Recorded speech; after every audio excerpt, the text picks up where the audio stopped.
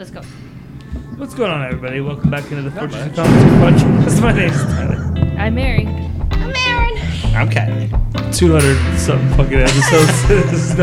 He'd never done that. It's fucking hilarious. Okay, this is a creator-focused episode. It's a show we do where we pull a random comic creator's name out of a bucket. We talk about their career and books they've worked on. At the end of this episode, we'll pull the next creator's name for our next creator-focused episode. Mary? If we have another one. This is the one. What? This is the one I've been waiting for. Who are we talking about? Frank Miller. That's not true. That was the last one we did. It is. It's so. Jim Morrison. Jeff Loeb. That's not true also. Did we do... We ain't done Jeff Loeb, have we? I think Did we do one on him? I don't think don't so. know. I don't think so. I thought that was a made-up name. Jeff I Loeb. made up. His son, Earlobe. Oh, that's horrible.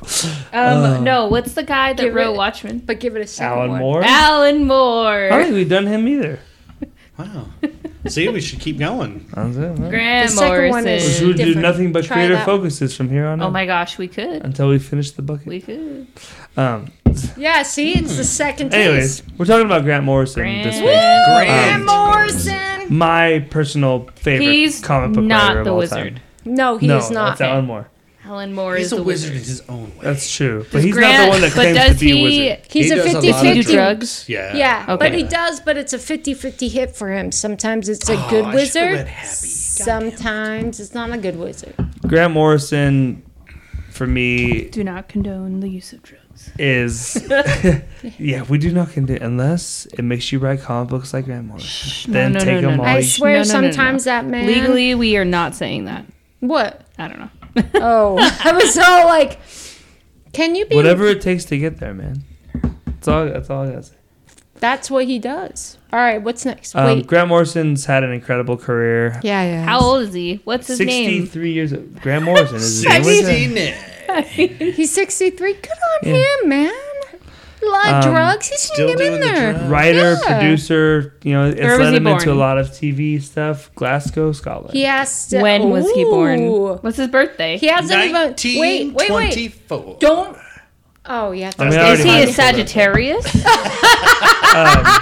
You were so good. He hadn't Pisces? picked up his phone this whole time. So he was answering. we'll start with the History 101 and we'll talk about some books. So I would Grant like Morrison, to know when he's born. I'm trying to get Oh, Yeah. okay. Don't push him.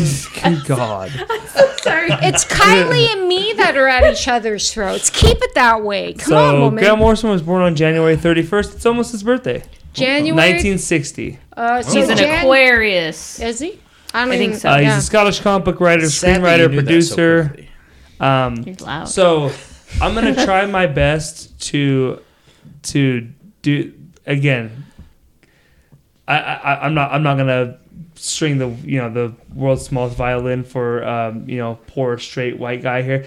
The pronouns are hard sometimes because Grant Morrison is a non-binary person who identifies as they. I will try my really? absolute best Good on to that. use I didn't know the right that. pronouns. I cannot promise that. I think sometimes they, them is a little hard as far as like It is. grammar wise. Oh no, it is. Try writing. We're a not opening grant. that conversation. I'm No. just saying. No, I was it's trying not to say that. I will It's try my best. I'm just saying personally they, them is also hard for me because grammar wise it just I was gonna say grammarly. Try it just wi- doesn't yeah. really like roll that well. But yeah. They them. Yep. They them. Their work is known for its Well done. nonlinear narratives, humanist philosophy, and countercultural leanings. It's true. Morrison's written extensively for the American comic book publisher DC Comics, penning lengthy runs on Animal Man, Doom Patrol, JLA, Action Comics, Green Lantern, as well as graphic novels Arkham Asylum, JLA, Earth 2, and Wonder Woman, Earth 1, the meta-series Seven Soldiers, and the Multiversity series as well, DC 1 Million, Final Crisis, the list I goes on forgot and on. about Arkham Asylum. Fucking No, I phenomenal. meant like I didn't. Um, I didn't forget it. I forgot. that Maxi he wrote series it. All-Star Superman. Morrison's best-known DC work is the 7-year Batman storyline, which started in the Batman ongoing series, continued through Final Crisis, Batman and Robin, Batman: The Return of Bruce Wayne, 2 volumes of Batman Incorporated. They also co-created the DC character Damian Wayne. Sometimes, remember Batman R.I.P. Again, sometimes I also love Batman Incorporated too. I'm not gonna lie, that Batman run was pretty painful. I believe someone. Read it. Oh. Well, no, I'm not saying I love it read all. it.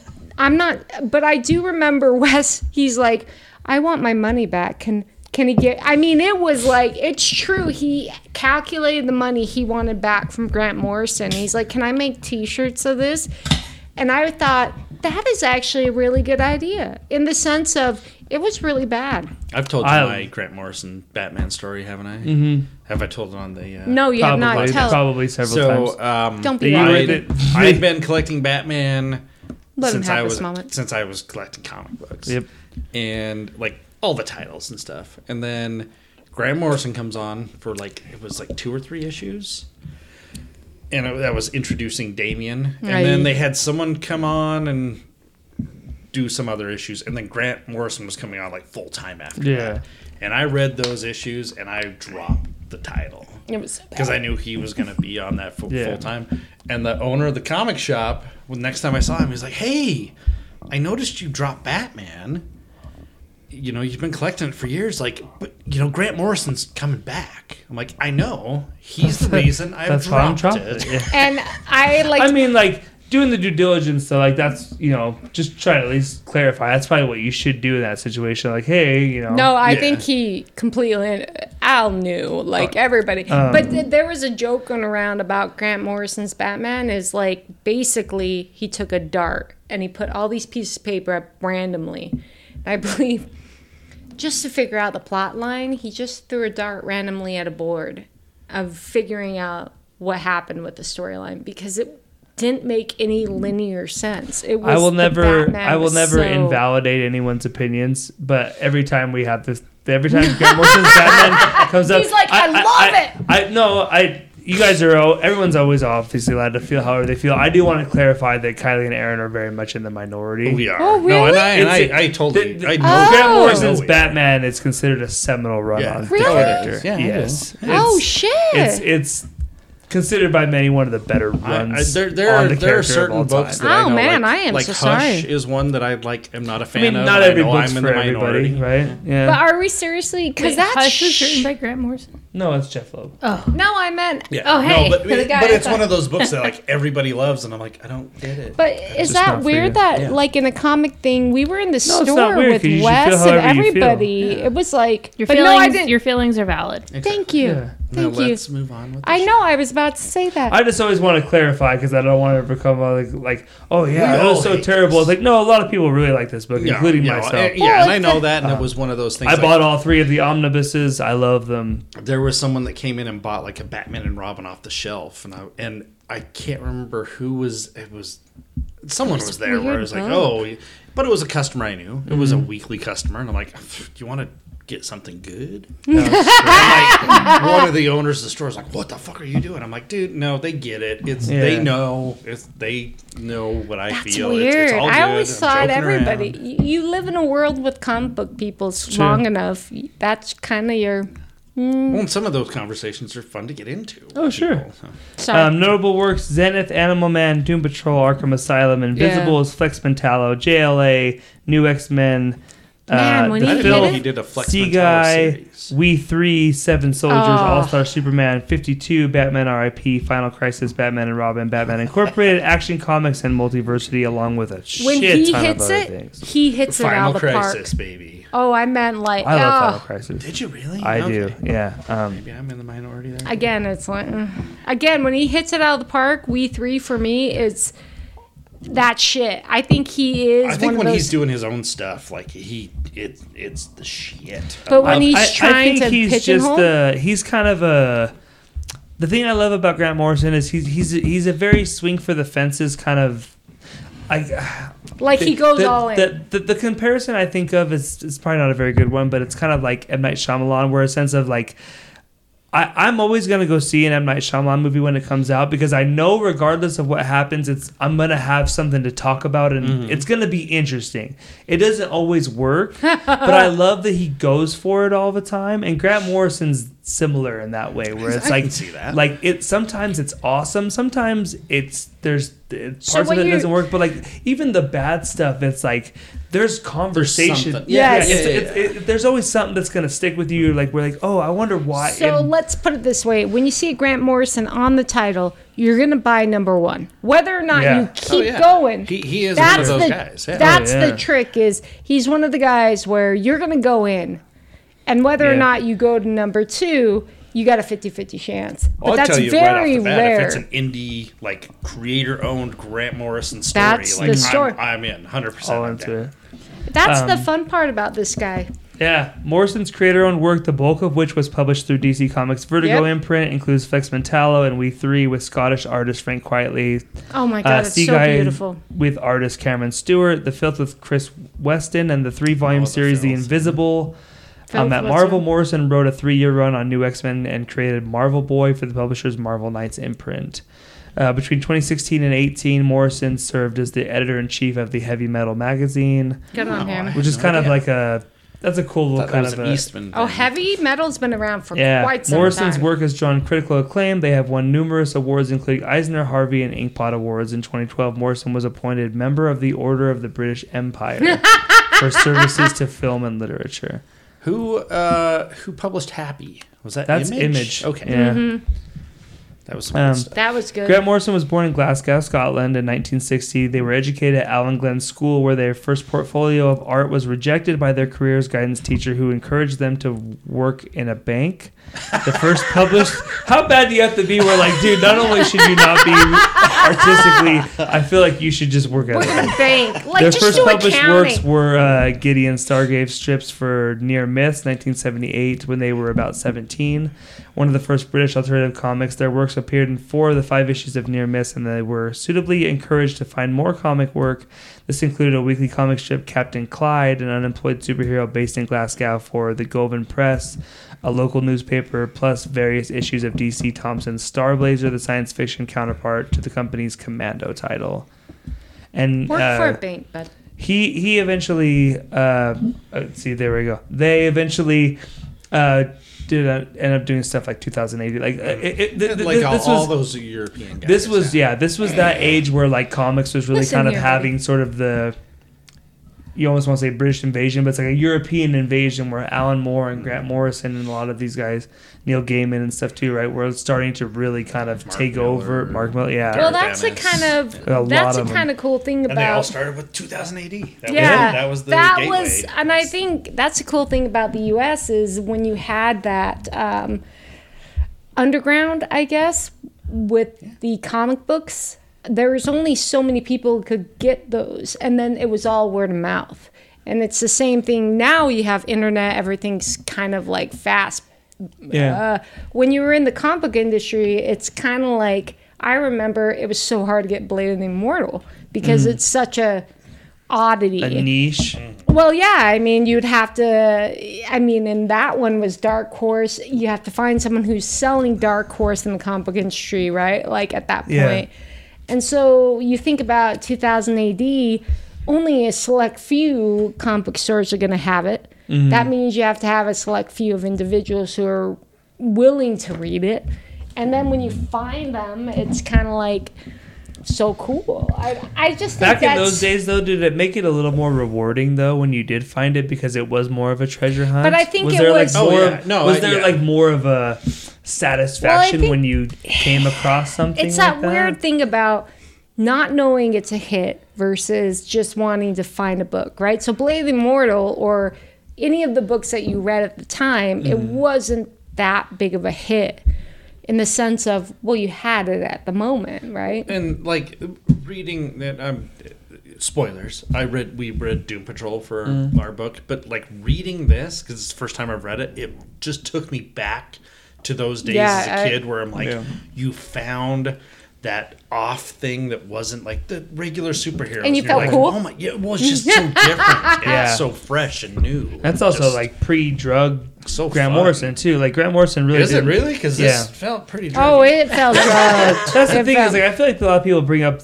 the drug stuff with him. I think he's just, his style is already odd in it because read The Filth. Have you read The Filth? No. The Filth is drug-addled. He didn't start really doing that because I mean he's very open. They are very open in interviews, about their drug usage and stuff, whatever. So I'm gonna take them at face value. It's like it was really kind of late '90s, early 2000s when they really kind of started. So like Arkham Asylum in late '80s, early '90s. That was pre. Grant Morrison was actually kind of like very anti-drug prior to that. Well, and it's interesting. It's they wrote Klaus, right? Yes. Okay. Well, I like Klaus. It's a difference between like the opening of the mind versus like I find that the drug addled thing is kind of interesting because if they're really drug addled, they're not fucking writing a book, right? Mm-hmm. So it's the ideas that bring it, and I think some of this stuff like this one was really borderline. Like there's some things even I had, like what? Right. If he's really off the clock, right, on this, I don't even think he wrote any of that kind of shit. So it must have been like continuing on, and you have to kind of go with the ride. It's true. Okay, what else? No, nothing. Morrison spent much of the early 80s touring and recording with their band, The Mixers. Good on him. Grant Morrison's like a big like punk fan. It really was part of that scene. Yeah. Occasionally writing Star Blazer for DC, Thompson, and contributing to various UK indie titles. In '82, Morrison submitted a proposal involving the Justice League of America and Jack Kirby's New Gods entitled Second Coming, but it was not commissioned.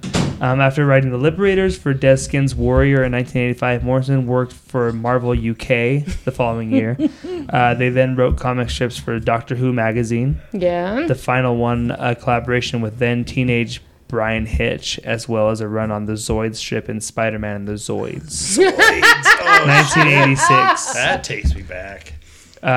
Also saw publication of Morrison's first of several 2- or 3-page Future Shocks for 2000 AD. Okay. Morrison's first continuing serial began 2000 AD in 87, and they and Steve Ewell created Zenith. Morrison's work on Zenith brought them to the attention of DC, who asked Morrison to work for them. They accepted Morrison's proposals for Animal Man, a little-known character from DC's past, whose most notable recent appearance was a cameo in Crisis on Infinite Earths, and for a 48-page Batman one-shot that would eventually become Arkham Asylum, A Serious House on Serious Earth. Animal Man put Morrison in line with the British invasion of American comics, along with such writers as Neil Gaiman, Peter Milligan, James Delano, Alan Moore. Launched the invasion of his work with Swamp Thing. Animal Man's a crazy thing because, like, that book is so crazy, dude. And, like,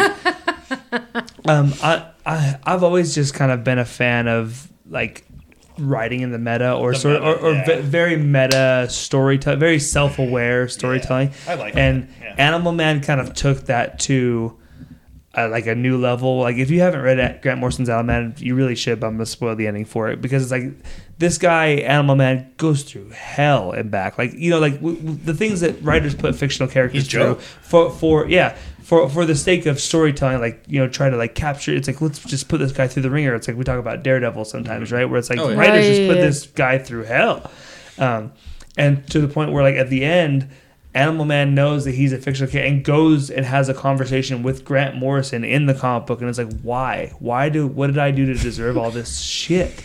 And he's like, I'm trying to sell books and stuff, whatever. and it's like it's a fictional character having a conversation with a writer, and it's like.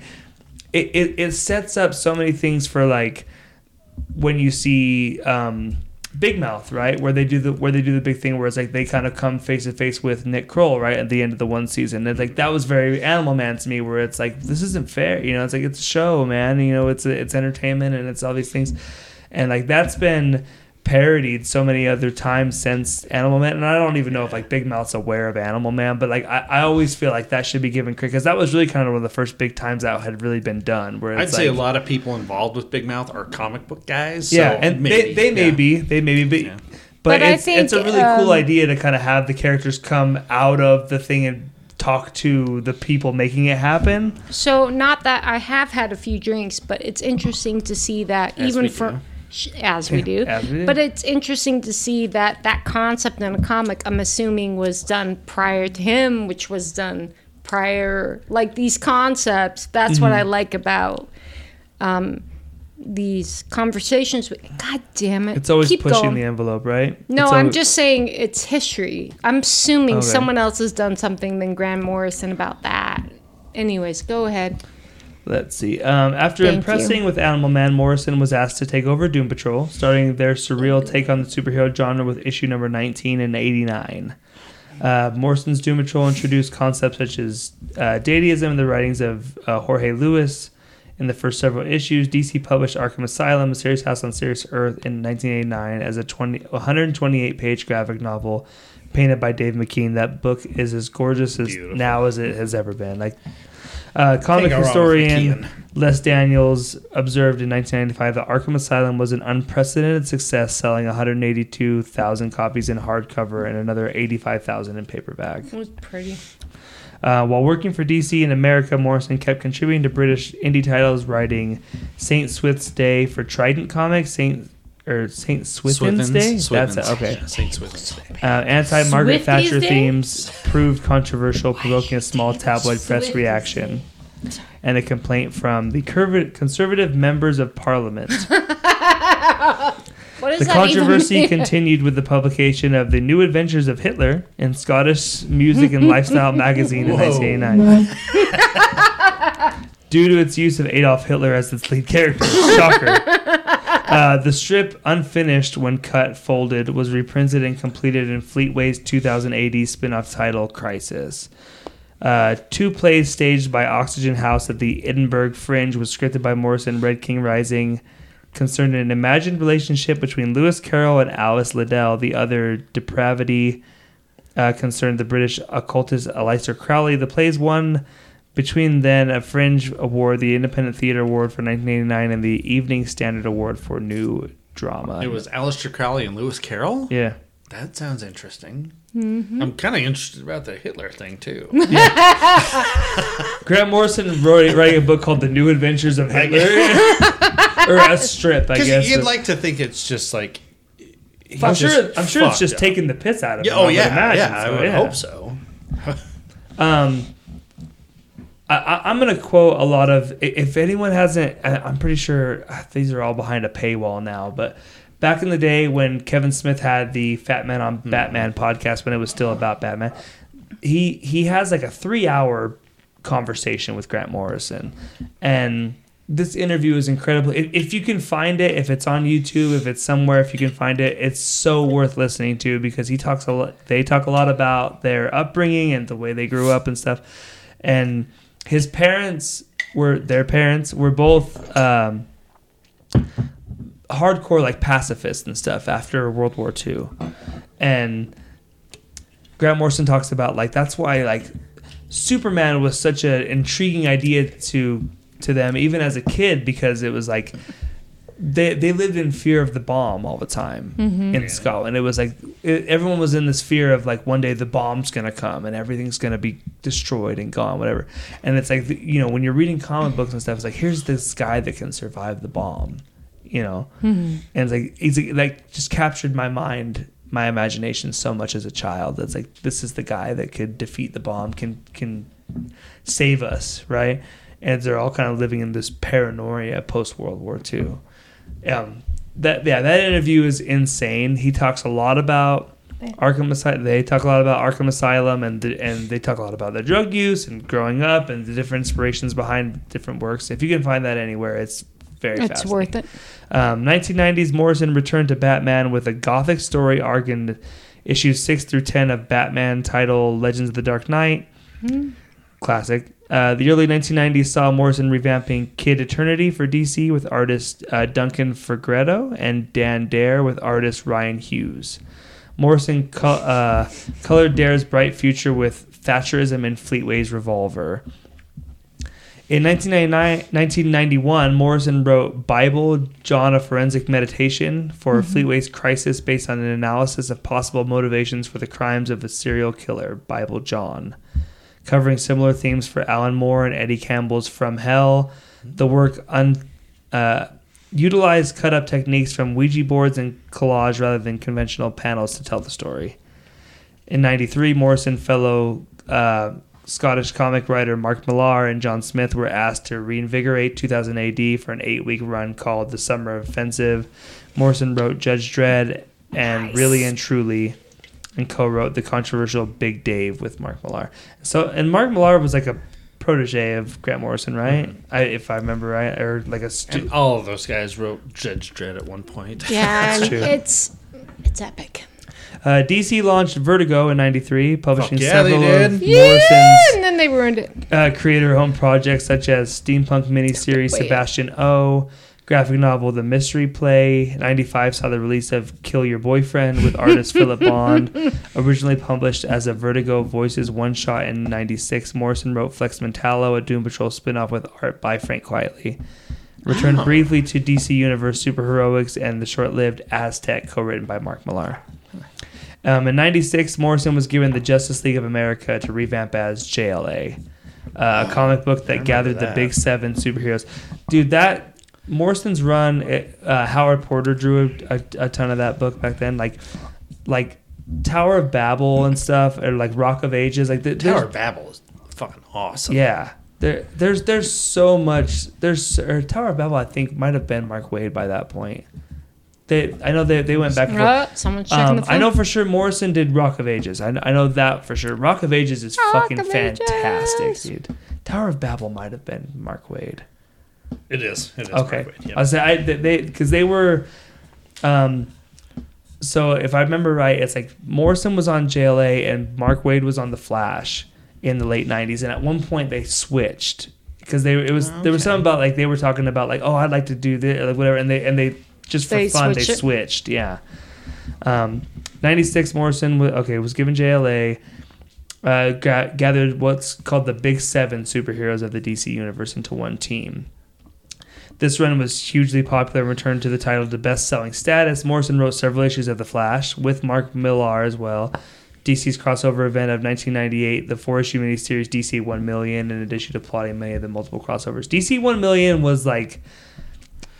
I vaguely remember that. It was comic events weren't what they are now then, but like DC 1 Million was cool. Like, dude, even like the Superman 1 Million thing where it's like they had like the Superman Prime of like he lives on the sun, he's all golden and stuff. Like all that stuff came from there. Like there was some cool stuff in DC 1 Million. It's just this is in the late 90s when like so many books were being published and some of them were swings and misses. It's just, I mean, it happens today too, but just the sheer volume of things that were coming out at this time. 90s? Holy shit, so much. The only other thing I'll say about Morrison's JLA, it's awesome, but you don't have the animated series that everyone loves without that book. Yeah. Like, because Justice League pre Grant Morrison was weird. Like in the early 90s, the Justice League was like characters you wouldn't even like Superman, Batman, Wonder Woman. Those guys weren't on the Justice League. They hadn't been on the Justice League since like the 60s, right? Mm-hmm. It's like Justice League was like Blue Beetle and Booster Gold and like Fire and Ice and like these weird Hawk and Dove and stuff. It was weird characters, and it's like, okay, let's revamp the JLA and let's put the fucking big guns on it. It's like, we'll call it the Big 7. It's Superman, Batman, Wonder Woman. It's Aquaman. It's the Flash, Martian Manhunter, right? Green Lantern. Yeah, and Kyle Rayner Green Lantern at that, which is awesome. He's my Green Lantern. Fair. So, yeah, and for a lot of us that grew up with the Bruce Timm animated stuff from Batman to Superman to Batman Beyond, Justice League, whatever, like that Justice League show doesn't exist without this book. I don't think so. That's fair. 3 volumes of the creator-owned The Invisibles. Morrison started their largest and possibly most important work. The Invisibles combined political pop and subcultural references, tapping into the pre-millennial tension. The work was influenced by the writings of Robert Anton Wilster, Aleister Crowley, and William Burroughs, and Morrison's practice of chaos magic in the 3 Temple of Psychic Youth. The Invisibles is one of those books I'd really like to revisit because I think when I read it, I maybe just wasn't ready for it or wasn't in the headspace to appreciate it because there was a lot of it I think just went over my head. That was me with Dark Knight Returns because I was a kid so at young, that point. Yeah. it was one of those things. Is like when I was really starting to get into Grant Morrison, so it was just like anything with his name on, I wanted to read it. But I think The Invisibles was just maybe a little bit above my pay grade. Like I just wasn't in the space to be able to appreciate that book. So that's what I'd like to go back to. In '98, Morrison published the prose plays "I'm a Policeman" and Sarah Champion's millennial short story collection "Disco 2000." Though no explicit connection to The Invisibles is made, there are strong thematic links between the two works. What the hell is that? Disinfococon in 1999, Morrison said that much of the content in The Invisibles was information given to them by aliens that abducted them in Kathmandu, who told them to spread the information to the world via comic book. Good on him. Okay. This is where we get into the drugs. Mushrooms. They later clarified that the experience that labeled as an alien abduction experience had nothing to do with the aliens or abduction, but that there was an experience that they had that The Invisibles is an attempt to explain. The title was not a huge commercial hit to start. Morrison actually asked their readers to participate in a wonkathon while concentrating on a magical symbol or sigil in an effort to boost sales. When the title was relaunched with Volume 2, the characters relocated to America. Volume 3 appeared with issue numbers counting down, signaling an intention to conclude the series with the turn of the new millennium in 2000. If I can just say... No. I'm gonna... I was not expecting Grant Morrison to be a bald person. Really? No, have you never seen him before? I thought he would was look gonna more do like an Alan Moore type. Mm-hmm. Yes. Okay. Look at her. She was like, or at least have like long hair. Huh? You'd never seen Grant Morrison? No, He's a bald guy. They are a bald person. Bald guy. Yeah. I like how you're like, I thought he was going to have hair and like be a wizard. Some of the interviews, I thought at the very least they would have long hair. I don't know. That's just, I hear a name and I see an image in my head. Yeah, what? Sure. I think when they were younger, they definitely probably did. Yeah. I just think it's interesting how we define. I mean, Alan Moore is just quintessential.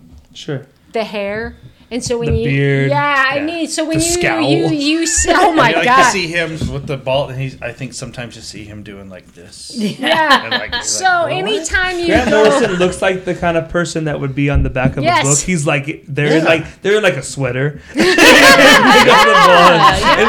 The photos in black and white for no reason at all. Maybe what is it? The sepia tones every once in a while. But I could see exactly what you're saying because sometimes it was, mind you, when I was younger in the 80s, you could actually... What was it? The 80s. Thank you. You could actually, Alan Moore and Grant Morrison, those were the ones where I get confused because they were both surreal kind of art, Very philosophical in their own way. So you're like, oh, yeah, the guy. Like I could see them looking like, what's his face from My Chemical Romance? Is that Gerard Way? Gerard Way. Who also wrote Doom Patrol? Longer-ish hair. Yeah. I was just saying. I remember reading that. Gerard Way. Grant Morrison was the Gerard Way of his time. There you go. Okay, I'm sorry. I just had to tangent off on that. Grant Morrison interviews are awesome. There's tons of them out there to listen to. But if you're not used to listening to Grant Morrison speak, it's one of those things. It takes a while. There's certain people that at first they go, I can't understand anything he's saying. I need subtitles. Even though Grant Morrison speaks English, it's a very thick Scottish accent. It's one of those things thick. The more you listen to it, you pick up the dialect, and then I've listened to so much of it, I know what they're talking about now. But it's very jarring at first, Yeah.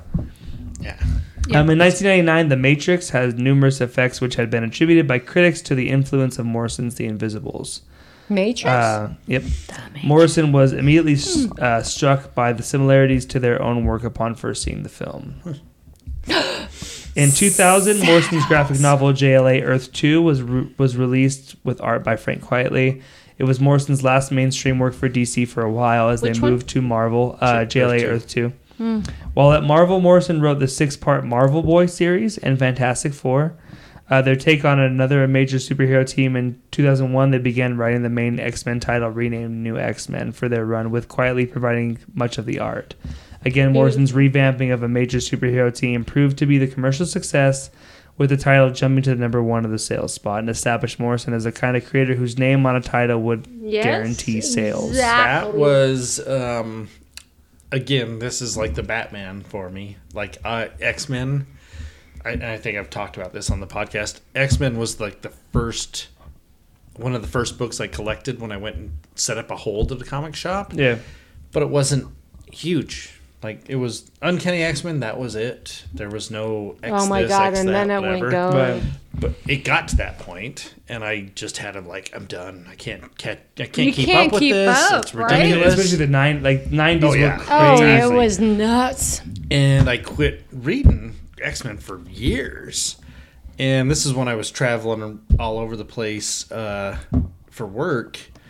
And my buddy who worked at the comic shop was like, you need to read the new X-Men. I'm like, well, what is it? He's like, it's New X-Men. It's new X-Men. I'm like, oh, that's the title, yeah.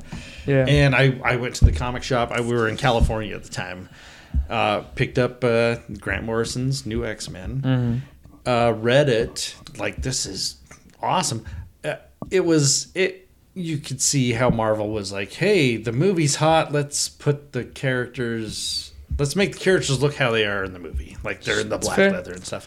But I remember, like, the next week going back to the comic shop, they had a bust of Jean Grey, New X-Men Jean Grey. And I'm like, Buying I need to that. buy that. Yep. Can I get that?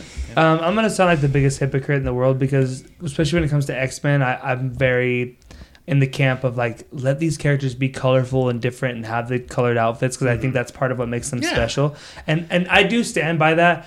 I like these new X-Men outfits, though. I really like the big yellow, because they're not just the black suits from the movies. They're uniform in a sense, but like the big yellow X across and stuff. They like, own it. But you can see where they're going. Yeah. But like even like in the Dark Phoenix movie, as much as that movie is a pile of trash, It was amazing. We all know. it was cool to see those. They adapted those suits pretty, like.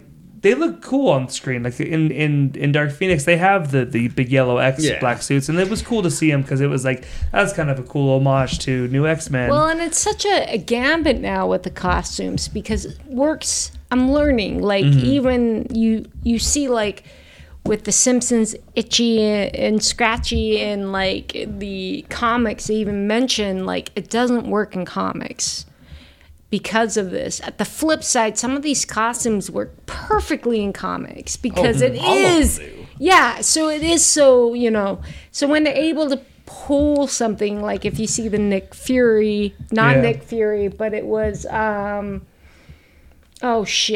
had the yellow shirt with the purple. Luke Cage. Yeah, so you see that where they play a little bit about it. And then they come back. Right. Some of you can see where you're like props to you, but well done for Marvel's not like also owning good it. About capturing the essence of the costume. Yeah, right.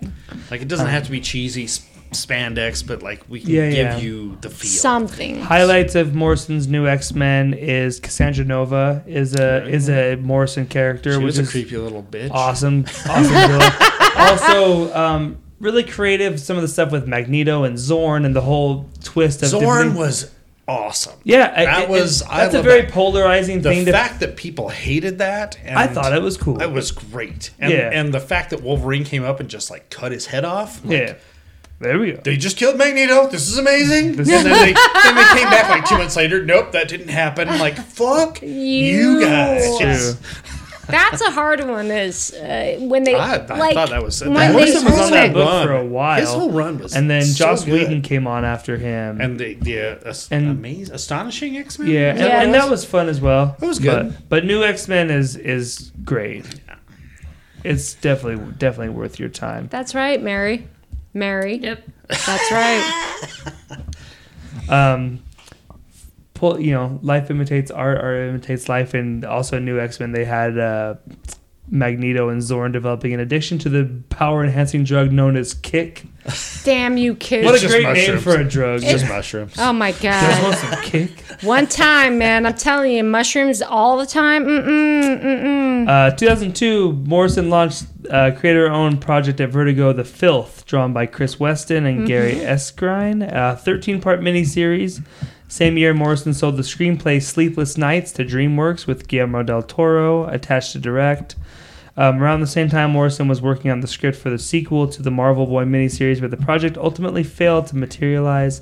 In 2004, Vertigo published 3 Morrison miniseries, Sea Guy, We Three, and Vimanamara?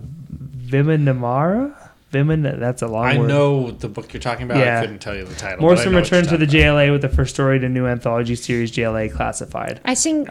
We Three, we've done a full Comic Book Club episode on if you want to know our thoughts on that. That's also drawn by Frank Quietly. Stunning. Beautiful, sad.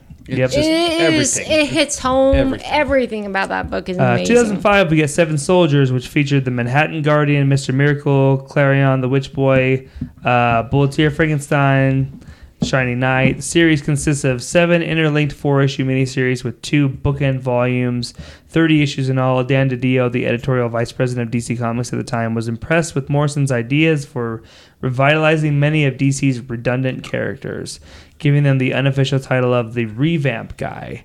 DiDio asked them to assist in sorting out the DC universe in the wake of the Infinite Crisis. Morrison was one of the writers on 52, a year-long weekly comic book series that started in May 2006 and concluded in May of 2007. 52 is one of the greatest comic books ever written because of the triumph of what that book set out to do and what it did. Because it's like, first of all, the team, right? Mark Waid, Jeff Johns, Greg Rucka, Grant Morrison, fucking fantastic. And it's like 52 weeks in a year, we're going to put this book out once a week, and we'll have 4 writers that are all rotating around to write this book to make this happen, and they did it. 52 weeks for a year. And then they had this did so well, let's do Countdown. Fair. Countdown's horrible. And then this did so well, let's do Batman and Robin, Eternal. There's so many bad. But 52 is sweet because the way that Jeff Johns sort of does Infinite Crisis, where it's like there's the time jump, right? It's like the 1 year ahead, and 52 is kind of like we'll catch everybody up on this is what happened. This is what all these characters were doing over the year in the time jump. It's such a tall task, and the fact that it works as well as it does, like 52 has a very soft spot in my heart. I love that book. Good. Starting in November 2005, DC published All-Star Superman, a 12-issue story by Morrison and Frank Quietly. Not so much a revamp or reboot of Superman, but the series presents an out-of-continuity, iconic Superman for new readers. All-Star Superman won the Eisner Award for Best New Series in 2006, the Best Continuing Series in 2007, and several Eagle Awards in the UK. 3 Harvey Awards in 2008, and the Eisner Award for Best Continuing Series in 2009. Which just tells you how long it took to come out, that it was winning awards in all these multiple years. In the same year, Morrison and Quietly worked on pop star Robbie Williams' album Intensive Care, providing intricate tarot card designs for the packaging and cover of the CD. I was going to say, when he's like, ongoing series, I'm like, what? No. More on All-Star Superman later.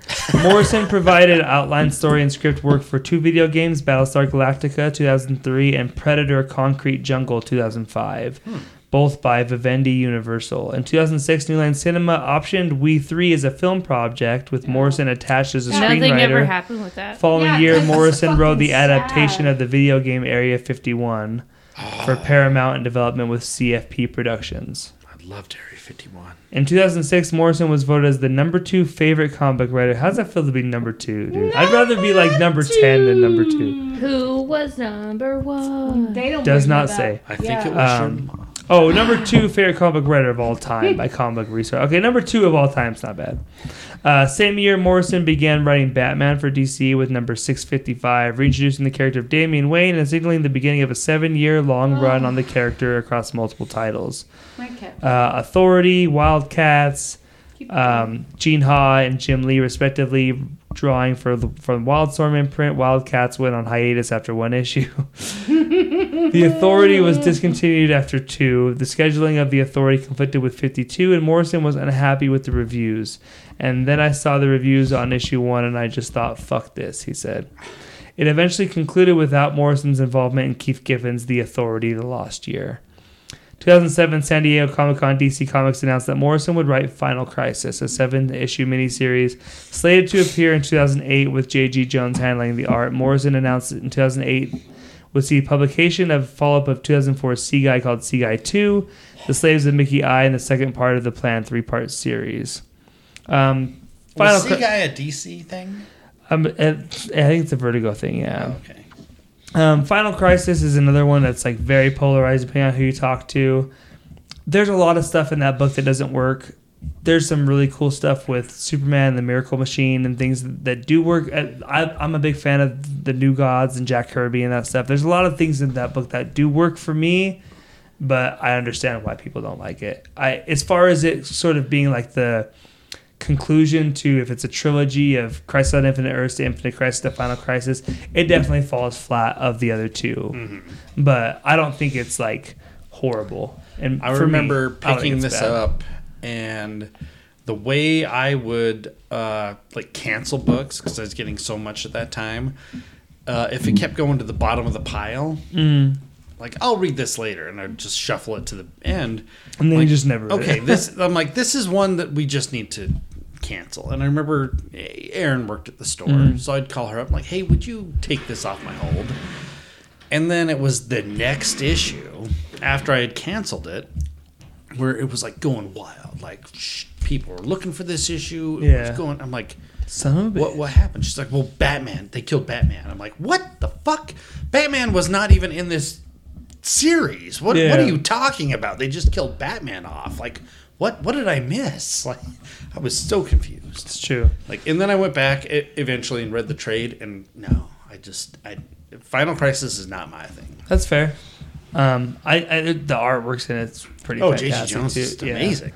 I do like where Morrison goes with, like, I thought like the Return of Bruce Wayne miniseries was a lot of fun. And that all builds into that. Yeah, so like Batman sort of like fighting his way through time to get back to the present was a lot of fun, I thought. I enjoyed it. It was a lot of fun ideas. Like some of the stuff they do with like the cavemen stuff and it's like the JLA stuff on the walls. I thought that was cool. Yeah. Batman number 700, which came out in August 2010, saw the return of Morrison to the title, a collaboration with art that consists of Tony Daniel, Frank Quitely, and Andy Kubert, David Finch. I love Tony Daniel. Tony Daniel's great. Batman and R.I.P. Finch is amazing. Separate stories tied together to illustrate that the legacy of Batman is unending and will survive into the future. In San Diego Comic-Con 2010, it was announced that Grant Morrison would be leaving Batman and Robin with number 16 and launching a new series entitled Batman Incorporated with revolving artist Yannick Paquette, who I love. Yep. A more team-oriented Batman book inspired by the Batman Brave and Bold animated series. Batman Incorporated builds on Morrison's work dating back to Batman and Son and Final Crisis. Bruce Wayne creating an international Batman franchise all over the world. The series suffered from slow scheduling and was ended after 8 issues, while the DC Universe was rebooted in 2011 with a new 52. To bridge the gap, a prestige book was released that featured 2 issues together along with a synopsis that recapped the story so far. Mid-2012, a second volume of the comic was launched with Chris Berman on artwork, scheduled for 12 issues. Morrison left the Batman titles in 2013. They killed the Damian Wayne character in Batman Incorporated number 8. Yeah! And the final issue was number 13. No, it never does.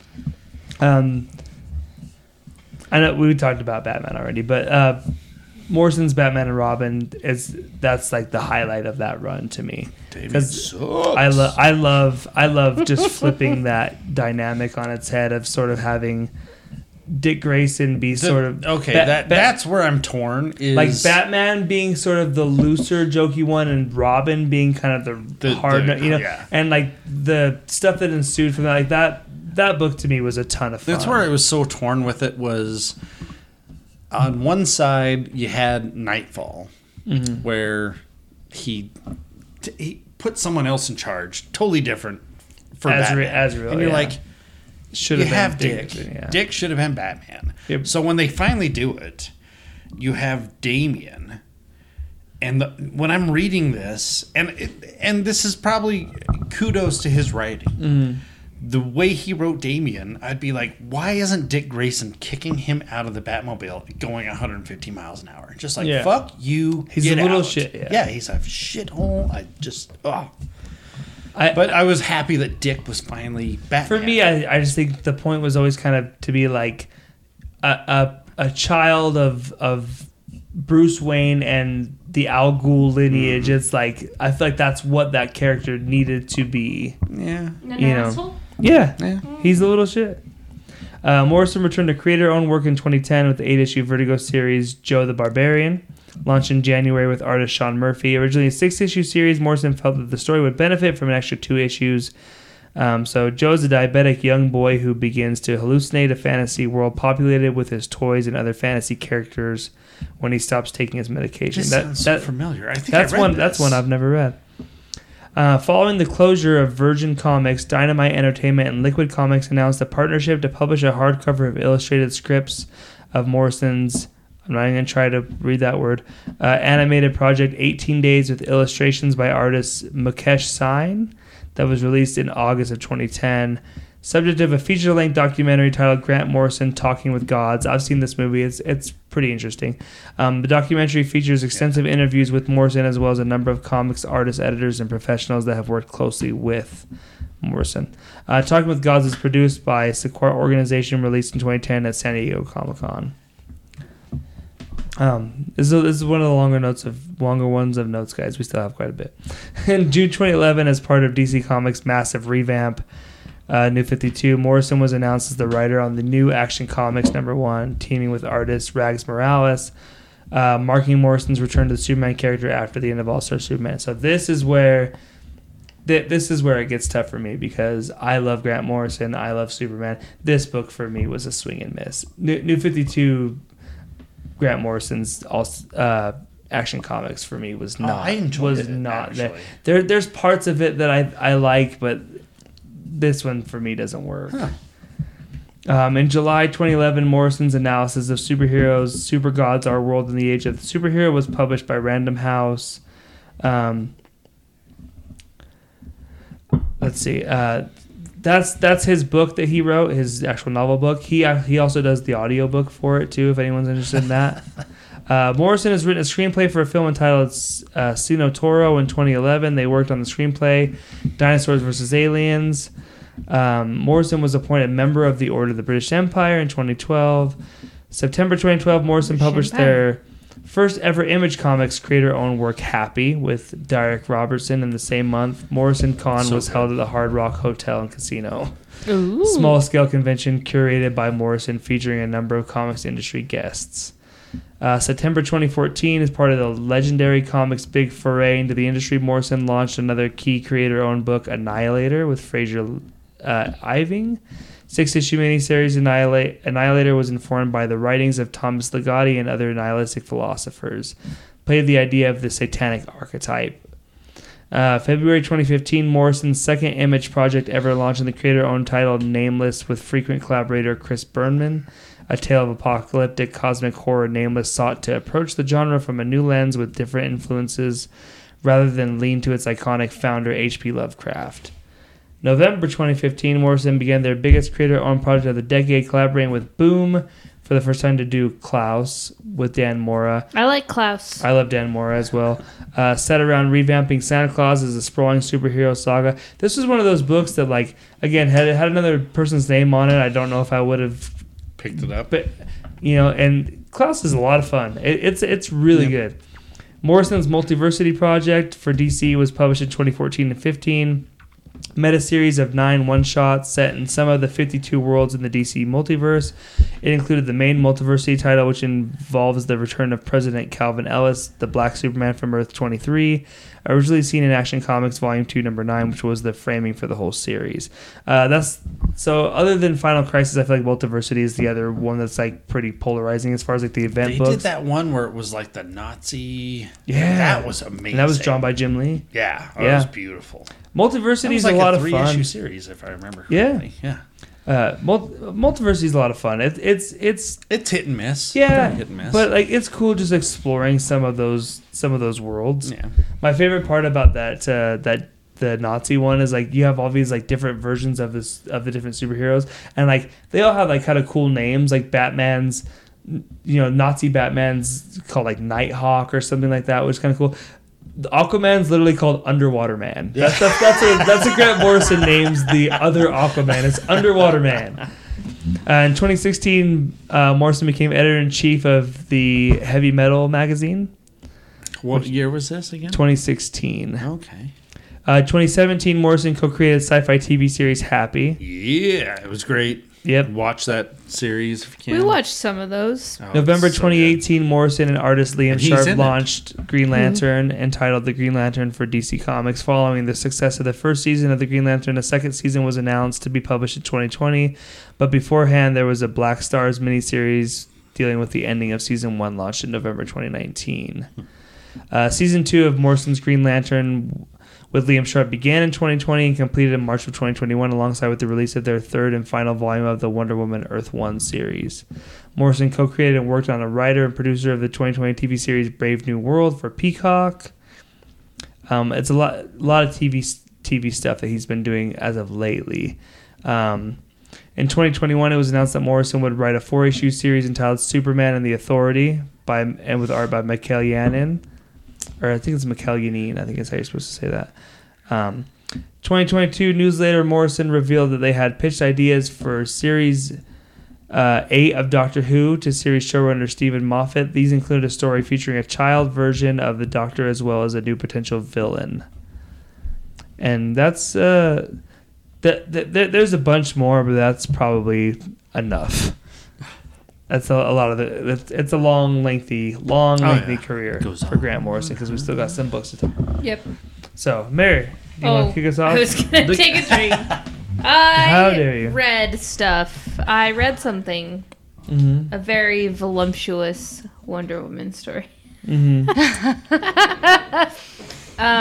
I read Wonder Woman Earth 1. Grant Morrison. We've got... Yannick Paquette.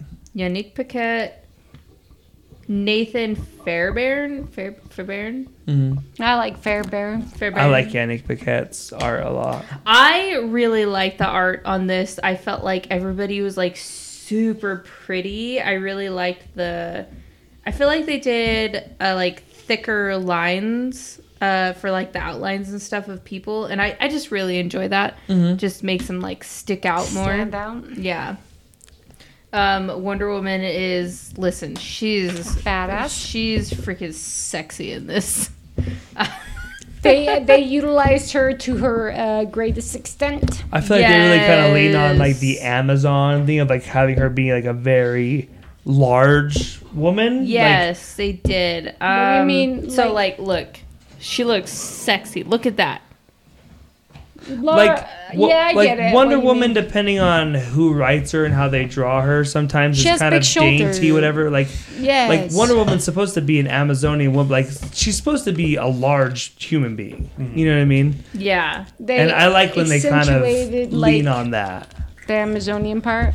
So if you're not familiar with the Earth 1 series, it's kind of like retellings or retellings sort of origin stories. Yeah, like different takes on they've done Superman and Batman. This is the Wonder Woman one. They've done Green Lantern and Teen Titans as well. Yeah, so in this one, Wonder Woman, it's basically going like her first time going out into man's world and stuff, and it kind of gives you her backstory on like her mother told her that she was born of clay and things like that.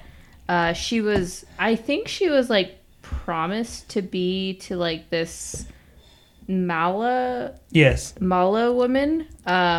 Morrison very heavy leans on like the lesbian relationships on Themyscira because like sometimes they touch on that, sometimes they don't. This one heavily kind of. Yeah. Well, it's like this is a thing. Yeah. But no shit. There's no one else on the island. Right. Yeah. Yeah. But so like Wonder Woman, she found the wreckage of Steve Trevor's plane, and he's like, "It's purple." It's purple. There's purple. There's like, I feel like there's like, it's not magic. It's like they have like future tech. Is what it seems. That was one of the new things that like Morrison did in this one. I thought it was kind of cool. Like the Amazonians on Themyscira have like crazy like advanced technology. It's weird. Like they're like half. So like this purple beam can like heal people. Yeah. But so what happens is like she wants to save him because she doesn't feel like he's like a bad guy or anything. So, but it doesn't do what it's supposed to do. So she has to like take him back. So she does like a trial. She has to like fight this person and like takes over her title and takes the ship and like takes Steve Trevor and like that machine to man's world and then gets him to like a hospital and stuff. So and she ends up healing him. Who did the art? Yannick Paquette. I was going to show. Really they do a really cool thing in some of these pages where they separate. Is it 9? They separate. Well, no, but they separate the panels with the lasso. Yeah, because what the story is really cool. What the story is like it's her origin story, but it's also like she is on trial because she left Themyscira, and she wasn't supposed to, or something. It's all in like past tense. Like the story is like her coming back to Themyscira and having to go to trial for leaving the island, going to man's world, and telling the story. So it's like from her point of view of like why she left and what happened. Yeah, so it's really interesting. I really enjoyed it. It's a nice short read.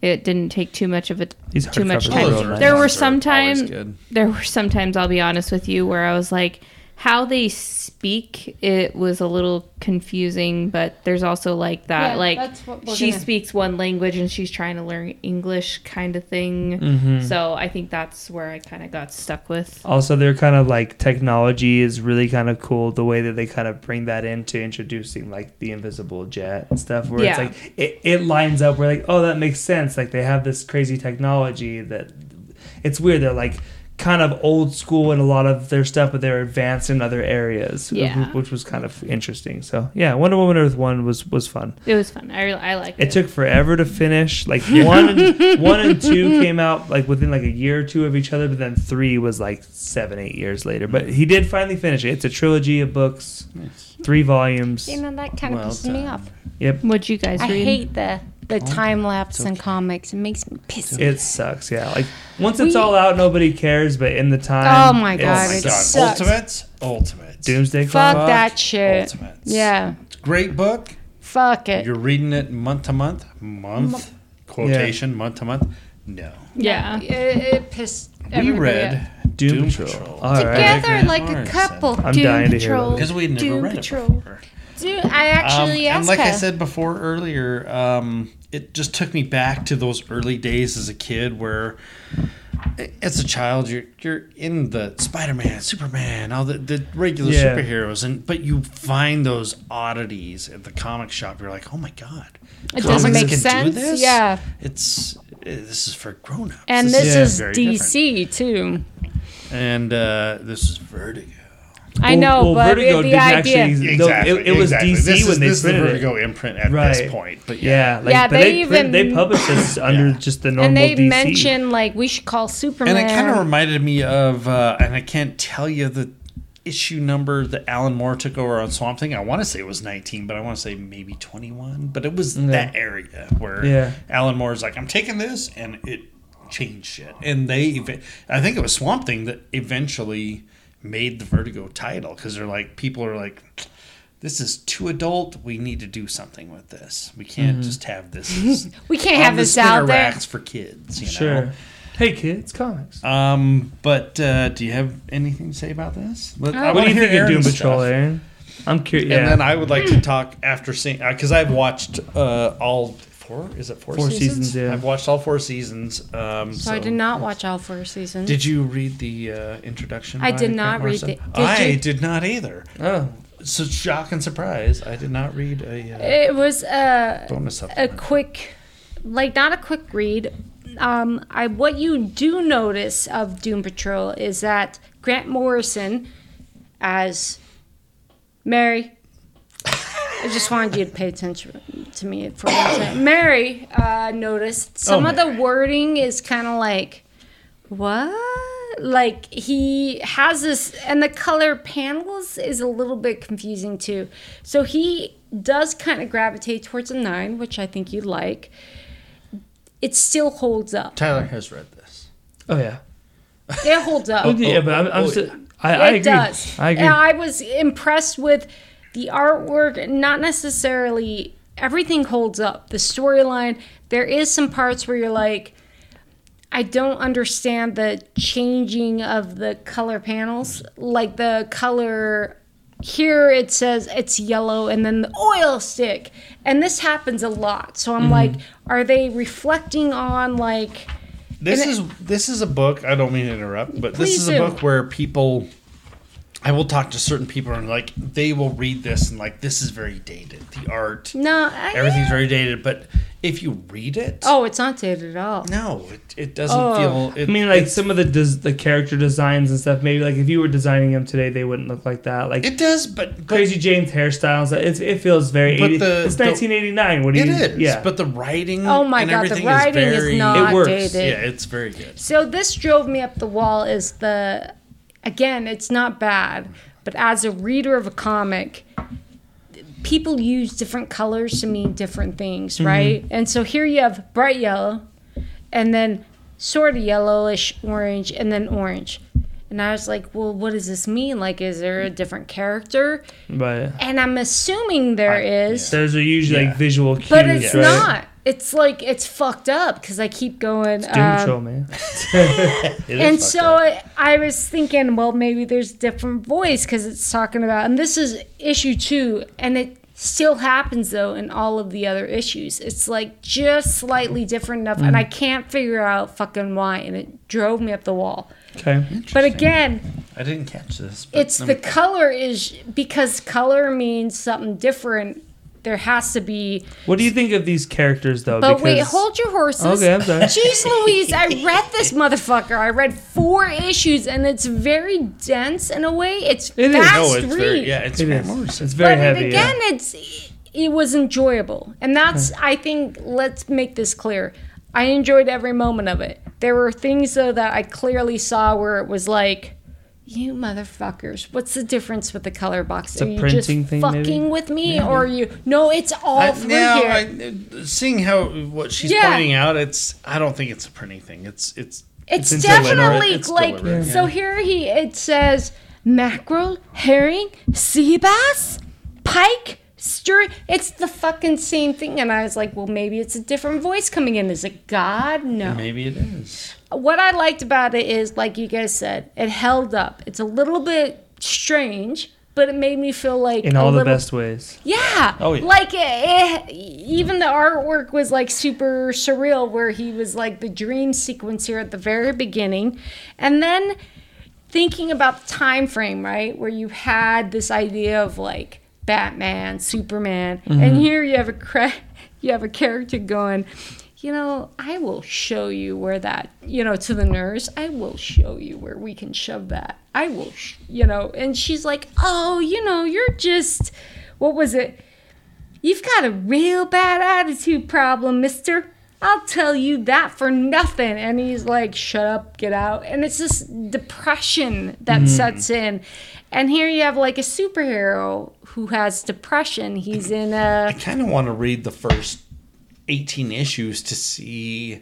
What the change was? Where he took it and went like, okay, Robot Man has got some shit going on, so maybe we can do this. Yeah. And, they pull the storyline all the way through. You have the idea, kind of remind me a little bit, not wholly about Watchmen. You have the kind of like side effect where he's kind of building this whole... He's taking things out of the old place. You obviously know this man is... A, he's got some money. B, some connections. He's moving shit around. Sure. And again, if you don't think of this in the DC universe, it's clearly something DC because they bring up JLA, which I thought was... When they bring up Invasion. Yes. If you remember that. Yeah. Awesome thing. And so what I really liked... That's an old comic. Yeah. They keep that kind of old school feel of like, here's this guy with a fucking pipe and his yellow tie. You're like, where the hell does this come from? And he's like, whoa, I built you. And he brings up valid points of like, I can't feel shit. I can't. It's like, I just want to take a shit, but I can't. Yeah, I mean, how horrifying. And this poor guy, and again, I'm not reading this with past 19 issues. You have Larry, who's obviously got some issues. You're not quite sure why he's in the hospital. Still don't know why Larry's in there, right? Like, But then Larry sees this guy, and it reminds me of like, this remind me of Sentry a little bit, where he's like, and I get that with Larry Trainer. Did you see that where he's like, did they put him into this hospital in the sense of like, is he seeing things? Is he talking to himself? He basically went into space and this kind of a Fantastic Four-ish thing. There's an entity that has entered his body. So when I was he's in the hospital. Negative, what's it called? Negative something. The negative spirit or something. I think, something. Like I just thought this was negative man. Yeah. When again, I'm reading great this design too. The trench coat. Invisible Man type thing. Yeah. It's strictly from this point of view. I thought Sentry, where is the reason he's in the hospital is he's seeing shit. Or because she's like, stop pressing the button. But I kind of dig this whole, like, he brought it back a little bit. Good on him, because you can see when you mention, I didn't even know because I haven't read WhatsApp, the they there. And here you have an individual clearly not defining their gender. They are both ambiguous. In 1989. Yes. Exactly. This is the thing that kind of threw me for a loop, because like I said, I went into this watching the TV show and never read the book. Like I said, this had the show had the Grant Morrison feel, but the Larry thing where it's like, we're not Larry, it's because it's a he and a she, and it's this whole thing. I'm like, this is for the year this took place. Yeah. So ahead of its time. And not when I'm and there's that point where he's talking to Robot Man, and is that his name? Yeah, Robot Man. Okay. Yeah. Where he's like, I am not Larry. He's like, you know what? I'm gonna call you whatever I want. Because I feel you're Larry. I'm gonna call you Larry. Well, and it was well done. The color palette reminded me a lot of Watchmen a little bit. I hate to say it, not bad. Well, I can see it. It's the same era. Yeah, but it a little bit reminded me of that, and you son of a bitch, I look for 9 panels now. Every time I do too. I'm all like, is it 9? Every time. There's one thing I leave anyone with in this world. It's the 9-panel grid. But it was Jane, I think, that caught my eye. She's a great character. Awesome. And then fucking amazing. And that's Grant Morrison's character too, which just makes it like she's brand new in this book. I love the fact that he allows someone to be. All of his characters allows them to be fucked up. As in, it's okay to have depression. It's okay to have multiple personalities. It's okay to be who you are. You can work as a team and make it work. And that is awesome. Well, in this part where he took him out, I can't remember the character's name, but the guy who made the Metal Man. I made your body. Mangus or Mongus or something. Magus, maybe? Yeah. But he took him out to see Crazy Jane. Like, because he's just fucked up. And like, here. And like, you have this moment with them where like he's kind of done with things, but now he has someone to help and look after. And I love especially in the TV show, like they stuck to that. The Jane Robot Man chemistry in the show. They're anchored. It's very much like a Wolverine Kitty Pryde thing. It's that's their thing. And I enjoy. And they fight and they bicker, but they're still they fight the way that people that are only as close as they are could though. Yeah. I enjoyed the novelty of it. And what year is this? I don't know how many they probably had. I mean, I watched the multi-personality show with it was a movie. Anyways, doesn't Boner matter. Man. No, it had like Sally Field. Anyways, the personalities and the fact that this one they were not persecuted for being superheroes, because you see the doctors, they're like, fucking superheroes. But it was this idea of accepting who you are. And I love the fact that she has no idea what superpower she has, because she has fucking so many personalities. And so they keep going, and now you get a sense of they have a little bit of everything. They have the FBI, you have this guy with the scissor man, and then... Oh. Yeah, I love the Men in Black thing where it's like, I didn't think this job would be. Yeah. And then you have the priest. The interesting thing is he brings in characters that have no point. Like this guy, that's what I love about this type of stuff, this indie feel, because they take you like, hey, we're gonna take you on this little journey where you think it's gonna go somewhere, and it's not. And we're gonna end it right here. Yeah, and we'll they kill him with the fridge. They have no point of this guy. I love that. And then the color, because it's like, he was a priest who had lost his faith, and he's just out wandering, and like. Yeah. What's happening with the fish, with the raining fish? Like, you feel like his faith is going to come back. He's going to become this thing. And a refrigerator comes down and smashes him. Well, and this poor kid, again, this is what pissed me off.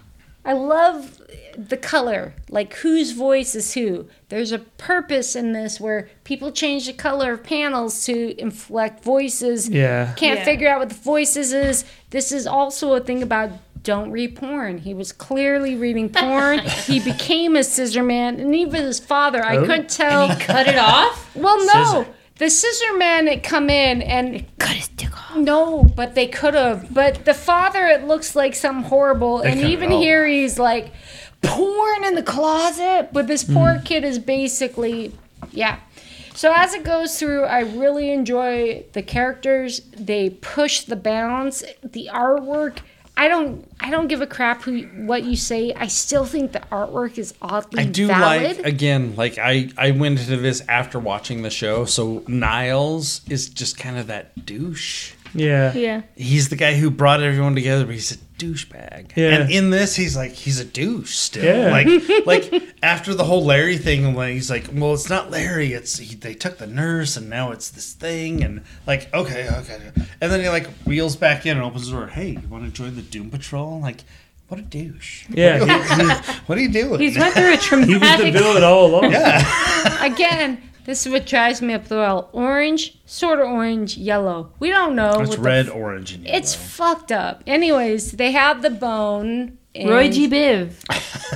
Red, orange, yellow, green, blue. So LGBTQ. She's fucking awesome. She maintains. Crazy Jane's awesome. So the battle comes in. They're fighting. See these little people, and then the covers are great. They're fighting. I think Boland. And as for Kansas City, that's the best. Bring it back to the fact that they're still in Kansas City. And they even mentioned Superman like, no, we don't need to call him. The fucking shit's going down. Everything's going horrifying.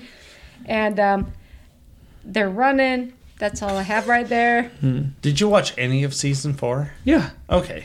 So you got the Scissor Man. Yeah, I got till they did their break, and just forgot to come back.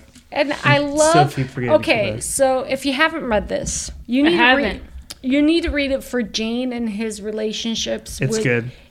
It is not sexual. It is not. It's very. It's a father-daughter. In a weird way, but it's like a odd relationship in the sense. That's what works so good in the show because they did you read this too?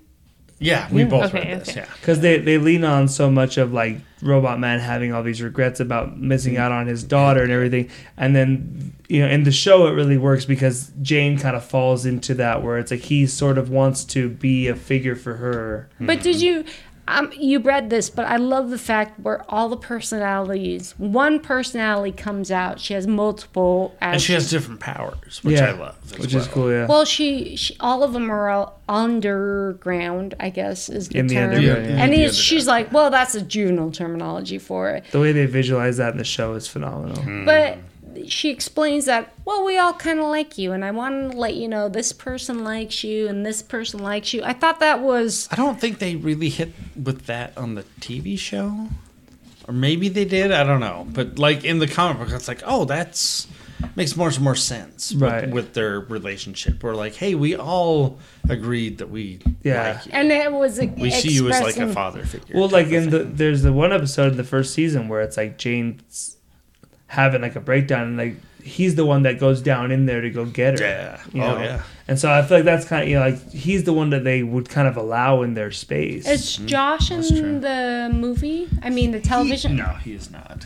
He's a different character. If I'd say anything, he's the cyborg character. Yeah. Cyborg's just kind of I wonder when they were pitching the show if they felt like, well, we gotta have that. We gotta this in somehow, or we gotta have at least one character that people recognize because they're like, oh, I know him, and then maybe they'll kind of because it's weird because normally like, Doom Patrol, Beast Boy was the teen. Beast Boy was in the Doom Patrol before the Teen Titans, so it's like he was kind of the. But he was never in Grant Morrison's. No, because by that point he had already went off. Yeah. But I wonder if they're like, we need a Teen Titan to put in Doom Patrol. At least maybe that would draw people into the show. You know what? I enjoyed that version of Cyborg is great. Doom Patrol. So this is where it got a little confusing for me. I am a smart person sometimes, not very smart. When it came to this gibberish about issue 4, and it's the. Anybody got it? A Quith of the city of bone. The city of miracles is a city. And it keeps going, and you got 2 people, and you got... It's basically... I swear. The way to stop this is to... Oh, you'll love this, fuck Mary. with their heads. Like It gets better. Tell them a riddle or something, and it's going to short and circuit. I will say this in my voice. And they are waiting to answer the question that will unmake the world. Just for you, ready for this? It gets weirder. Beyond the blah blah blah, the half-life of the city continues. Sleepwalkers drift among the marvels, rot in the bone of the unnumbered dead. And it goes. Well, the best part is, I had to read a couple sentences, close the issue. It's basically a philosopher's version of it. Like, they wrote a book, and this is the best part. They wrote a book because they were playing, like, let's see how messed up we can be in a book as these philosophers. And it's a black book, and seriously, all the pages are black. And then they go, the book happens to come to truth because it's that mind bender game of, is the cat in the box or the cat not in the box? Oh, I see, yeah. Yeah, and so basically, somehow, this comes to pass. What's that called? It's the... Frodian cat. Yeah. Let me do it now. So basically, that's the purpose. And Doom Patrol is weird enough, and they actually say this, don't call Superman, we got this. And I was like, do you? And they didn't call Superman, and basically, they go in. What would Superman done? I don't know, like for Hey, we're going to find out. Well, and this is the part where I found... Ready for this? And I'm not ready. No, you shouldn't be. I'm not. It's really cool. They're what fighting. What do they do? What? Okay. Happens. Ending? Yes. It is. Ready? It is. So the priest who knew the answer was a liar. You see? He was a liar. Which meant that his answer to the question must also have been a lie. So he said there's something instead of nothing. Since that was a lie, then what he really is saying that there wasn't something instead of nothing. And that's when the thing collapsed. I'm too drunk to comprehend. I had to read these couple pages a couple times to like, okay, what? What's going on? So it held up. Yeah. But it also held up in the sense of, he's being weird, right? Yeah, he's not all up there. I wanted to read more. And for people out there who and you can. Well, no, I mean... You got a whole book there. I don't know it's about... like 12 pages. I think there's this concept of prettiness versus old school. Like you said, is it dated? And I would tell people out there is... It's not dated. There is that writing. It's that feel. I feel bad for individuals who are uncomfortable. And I would you choose something pretty over something like this? Yeah. And this pulled you in just as fast and quick as something artistically different. Sure. And I would say more and more to individuals out there who are newer readers, comics, take a chance on this stuff. Especially like where the writers are pushing the bounds, you'll be surprised how you're pulled in because of that. Versus, I loved it. It Good just took team me of back. misfits, you know? Yeah, just took me back to my childhood of discovering Always stuff. bummed me that they didn't give Morrison a credit on that show. It's really disturbing. Like every episode when it would come up and it was like based on the comics from DC, whatever. Like, it was but wait. I get that he didn't create all the characters other than Crazy, but it's like still should be like, you know, based on the comics from DC and work from Grant Morrison, because it's like that's the version of that's the world we live in. That's the version that you're doing is Morrison's version of Doom Patrol. Let's not be very much coy here. Yeah. Okay. Sell me on this book, because I made it like 3 or 4 issues before I was like, fuck it, I'm done. Okay. I mean, good luck. I probably can't, but I'm going to talk about All Star Superman. This is my favorite. This is my favorite comic book of all time. This is many people's favorite Superman. Normally, for something like this, I would a lot of times kind of try to pick something that I'd never read or whatever. But with this, where it's like this is just going to be my opportunity to talk about this book. Yeah. So. You know, there's a lot to go in here, and it's another very dense book. So obviously, we don't have time to go. Who's the artist? Before Frank you Quietly. Go? It's That's right. Fantastic, beautiful book. So we don't have time to go into all of it. The first amazing thing about this book is that so many writers and creative teams have tried to retackle and redo and stuff the origin story of Superman, and I don't know how many people have done it as good as they do it in 2 pages. In this, like the amazing just Doom Planet. Desperate Scientists, right? Kindly Couple, Last Hope, Superman. Everything is right there is like, that's it. You don't need any more than that. You know? If that was Chris Claremont, 7 to 8 pages. Yeah. At least. This is half the book. This is maybe my favorite first issue of all time because it does so many things. Did you read this as a graphic novel or singles? Yeah. Okay. This was all done by the time I got to this. So in this first issue, I mean the premise of the book is it's a 12-issue maxi series. In the first issue, Superman goes on a mission to the sun to rescue a group of astronauts that were trying to do some testing on the sun and got too close. And so obviously right away, right, Morrison's doing sort of an Icarus thing, right? Yeah. Flew too close to the sun. Superman finds out in the first issue of this book that he's dying. And because he had too much radiation. Yeah, and I love the idea that the very thing that gives Superman his powers is killing him. And so after they have their incident, he does the test. There's a great scene with him and the lead scientist on this where he's like, Superman, I don't know how to tell you this. And he says, just tell it to me straight. And he says, your overexposure to the sun is basically exploding your body from within and stuff. And Superman has a part where he looks at his hand and he says, I can see it. He says, it's like little explosions all over but because he heals so quickly, it's going to take a long. He says, how long do I have? He says, you have probably about a year. And so it's a take on Icarus too close to the sun, while also sort of being a 12 Trials of Hercules or whatever you want to call it. Morrison's very much playing on that too, because it's like, how does Superman? What does he do with the last year of his life and all the different things that he thought he had time to do? And some of those are personal things. Some of those are things to sort of make the world a better place. Also, I've brought this up before. I think Frank Quietly sells the Clark Kent better than anybody else. Better than anybody. This first issue is amazing. This scene here with Luthor, and he has this whole thing about I like the colors too. Yeah, he says. This is amazing. He talks about how Lex Luthor's been in prison at the start of this thing, and he's doing a lot of evaluating on his own life. He says something's been, as I sit there in my jail cell, something keeps crossing my mind. I'm getting older, and he isn't. He says something's got to be done about that, and where he's starting to feel like I'm running out of time. So this is Superman's whole thing to the sun.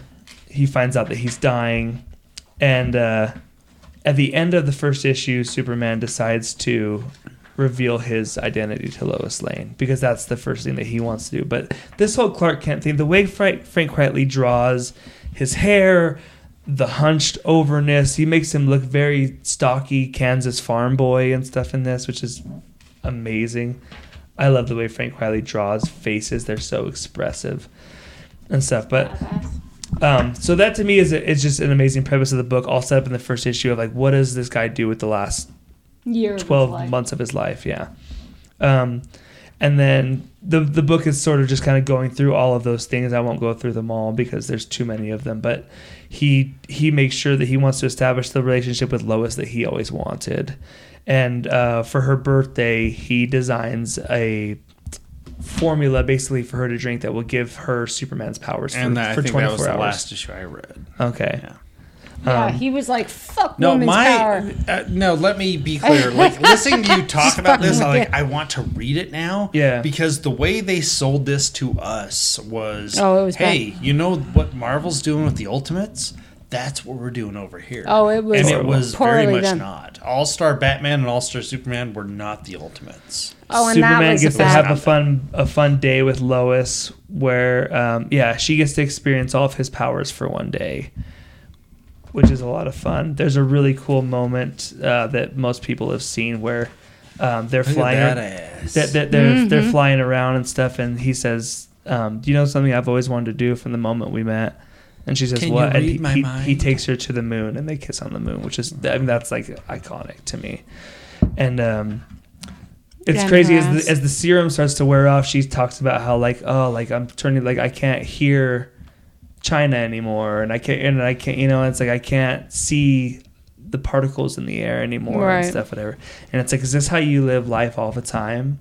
You would think that first, how long did it last? A day? It's just 24 hours. You'd think it would take her 24 hours to come down, to just take it all in. Hey, this is true. comic. That's fair. I know. I'm just saying. Going back to me talking about Superman or Morrison, how I love that he writes so much stuff in the meta. One of the issues is Superman he basically builds this machine that's kind of like if you've seen Futurama, it's kind of like the what if machine, right? Where it's like you can kind of put in a thing and it and so, because in his task of Hercules kind of thing, he has all these things that he has to do. One of the things is create new worlds is one of the things he wants to do before. And he's starting to get scared because he's nervous about how humanity's going to be able to maintain when he's gone. What does a world without Superman look like? So he uses this machine to create a world without Superman. And the world that he creates is a world where two Jewish kids from Cleveland, Ohio, create a character named Superman, and it's Jerry Siegel and Joe Shuster. And in this world, Superman likes his meta. Superman is a fictional character. Stuff like that, man. Okay. Just gets me so much. What you're saying is I should have just kept on with this. I mean, I don't know, because it's kind of for you or it's not. You know, I don't want to say. I don't know. I'm one of those people like I said, the way they sold it to me was not how it was presented. Yeah, no, it was.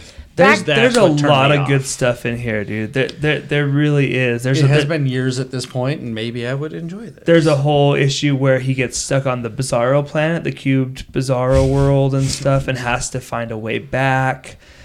And then Morrison really kind of makes a awesome last showdown with Lex Luthor, where it kind of comes back to the serum of giving Superman's powers for 24 hours a day, where Luthor finds out how to make it himself. And so, because the thing with Lex Luthor, it's like he's Superman's greatest villain, but you can never really have him go toe to toe because he's a man, you know, and Superman's not going to punch Lex Luthor in the face. So it allows them to have this sort of showdown with each other that you kind of always wanted. This is where he's kind of creating the world, and nice. Jerry Siegel and Joe Shuster drawing the comic creator of Superman, nice. Which is pretty cool. And the cool thing with this too is like the thing with they kill? He does die at the end, doesn't he? So the thing with like superhero, the reason a lot of people like indie comics is because they're allowed to tell full stories, and with then they kill them, superhero comics. There's a beginning, a middle, and superhero comics are like the never-ending second act, you know, because there always has to be more.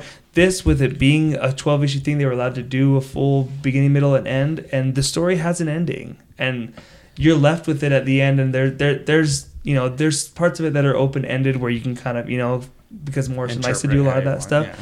But it ends, and I mean, I don't think it's really a spoiler. Superman dies at the end of it. Well, and I think if you, but it's not like the way they do it is so different than how you think it's gonna go. And if they gave full rights and the All-Stars title, and again, this is the weird thing about comics. You give someone like a new title to a comic, it's the same fucking character, but for some reason when it's like All-Star, it's like you're given a freedom, right? And everybody, and I guess in the comic book industry, everybody knows it could be anything, right? And all it is the same name, but with a few words in front of New X-Men. Yeah. And so I think that's when you get. I think maybe that's what's so fun about comics, right? Is that you get two new artists, or a writer and artist, and the same name that you've seen years and years and years. The cool thing is that it could be totally different than you ever thought it would be. And it's such a... same... That's the thing I like with, especially like Superman or Batman, when someone can come in and tell something original totally different. And that maybe is... Morrison does that, and it ends up kind of being like the ultimate Superman story for a lot of people, and which is awesome. I think that maybe is why people should, I guess, read comics, is that if you can change something that's been going on for years and make an impact by just doing something slightly different, have you not changed the world then and there? And for us comic book lovers, I think we know they have. Because, like Doom Patrol, anybody goes into, Nightwing, and even like the most littlest books, you can make such an impact in it. I think that's pretty impressive. I agree. Yeah, it's a love letter to Superman. A lot of it. Morrison grew up reading Silver Age, so it's a lot of like love letters to 50s and 60s Superman and different things that he liked from that era. But I love this book. This is one of those that I've read so many times. I don't think I'll ever get sick of reading it. Yeah, I like All-Star. Yeah. So all right, Grant Morrison. I think some people love him, some people hate him. I think it's, for me, I love the fact that he's so diverse and that you can love him and hate him at the same time. I just love that they're gonna go for it. They're always going to go. And so if a book comes out, I'm like, I know it's going to be interesting, regardless of whether it's great or not. I agree. And then can't put a price on that. That you can. $4.99. Oh my God! My last little anecdote about Grant Morrison is in that Kevin Smith interview. Morrison talks about how there's like method actors, right, that like really get into they talked about like early on trying to sort of tackle method writing and how that would even work, and he's like, this was way before I got into any of the drugs or anything like that, and it was sort of like how to sort of push your brain into a different spot. When I was writing Arkham Asylum, anytime I would try to write scenes for the Joker, I would sleep deprive myself, and I would stay up for sometimes 2 days at a time before I would start writing, to the point of exhaustion and almost like insanity. And it was like, how do you... I just want to see if you could method write, if that's even a thing you could do. It's like, turns out, yes, you probably could. That's Grant Morrison's brain. It's always like, how can I try to do something else, something different? And kudos. And that's how you get great. Joker cross-dressing in Arkham Asylum. You stay up for 2 days straight. So, okay, weekly picks. Mary? He's amazing. Poor Things. Yes. Emma Stone. We love this movie. Yeah. I co-signed this. It's like, if you haven't seen it, it's like a Frankenstein's monster trying to figure out her place in the world and how to, like, she's like growing up. Let me just tell you, it's a coming of age story you haven't in the weirdest way. It's just a remake of a movie called Frankenhooker. There you go. Yeah. It's a coming of age story. Well it is. Very well directed, very well cast. Oh, yes. All the performances in this. Very tasteful Frankenhooker. Oh, yeah. Very, very Frankenhooker. It's tasteful while being naughty. It would be like time. if Troma did Poor Things. This is the Academy Award version. Yeah, this movie's fantastic. It deserves all the praise that it's getting. Yeah. It's very, very good. It's really good. Aaron? I would have to say, because I didn't want to take Kylie's, but I'm going to have to say True Detectives, the latest season, and then add Reacher on there because it's stupid fun. Okay, we're going to fix that then. Yours is going to be Reacher. All right, I'll take it. And I will add then to Kylie's, Reacher is super fun. He's like, I will take both then. Reacher is one of those super fun shows where there's nothing particularly, I guess. It is just fun. It's Sure. Yeah. Well, And if you've seen the Tom Cruise Reacher movies, fuck, don't Never worry. seen it. Yeah, Who's Tom forget about Cruise? those. Yeah, exactly. What's that guy? So Jack the Reacher. Reacher is there is a lot of characters in it. I think that do so well. I believe I can't remember her name. Neely, is that her? His kind of like sidekick, and the first season was a lot of fun. awesome. And then they pulled in some of the first season people in, and it's still badass. They're based on a bunch of books, so yeah. Anyways, it's like just a really big guy. But this and guy, I don't know if you watched. Did you guys watch Titans? Yeah. So it's the guy who plays Hawk. Oh, from Hawk and Dove? Okay. Big motherfucker. Oh, And like okay. he's come out now saying like, I would like to play Batman. You're like, you could be Batman. You couldn't be Bruce Wayne. like he Because is. people would be like, you're Batman. Yeah. Yeah, because you're he's so back. big. Okay. But it's like But basic. it's fun. It's fun. It's and stupid just- fun. Like yeah. basically, he just kills people, and I don't know if But he's they're like detective. They're like army detectives, basically. Okay. yeah. But it It's very was fun. the fact that he's in front of this little kid, and he's eating, and he's like, "Well, we need to go kill that guy."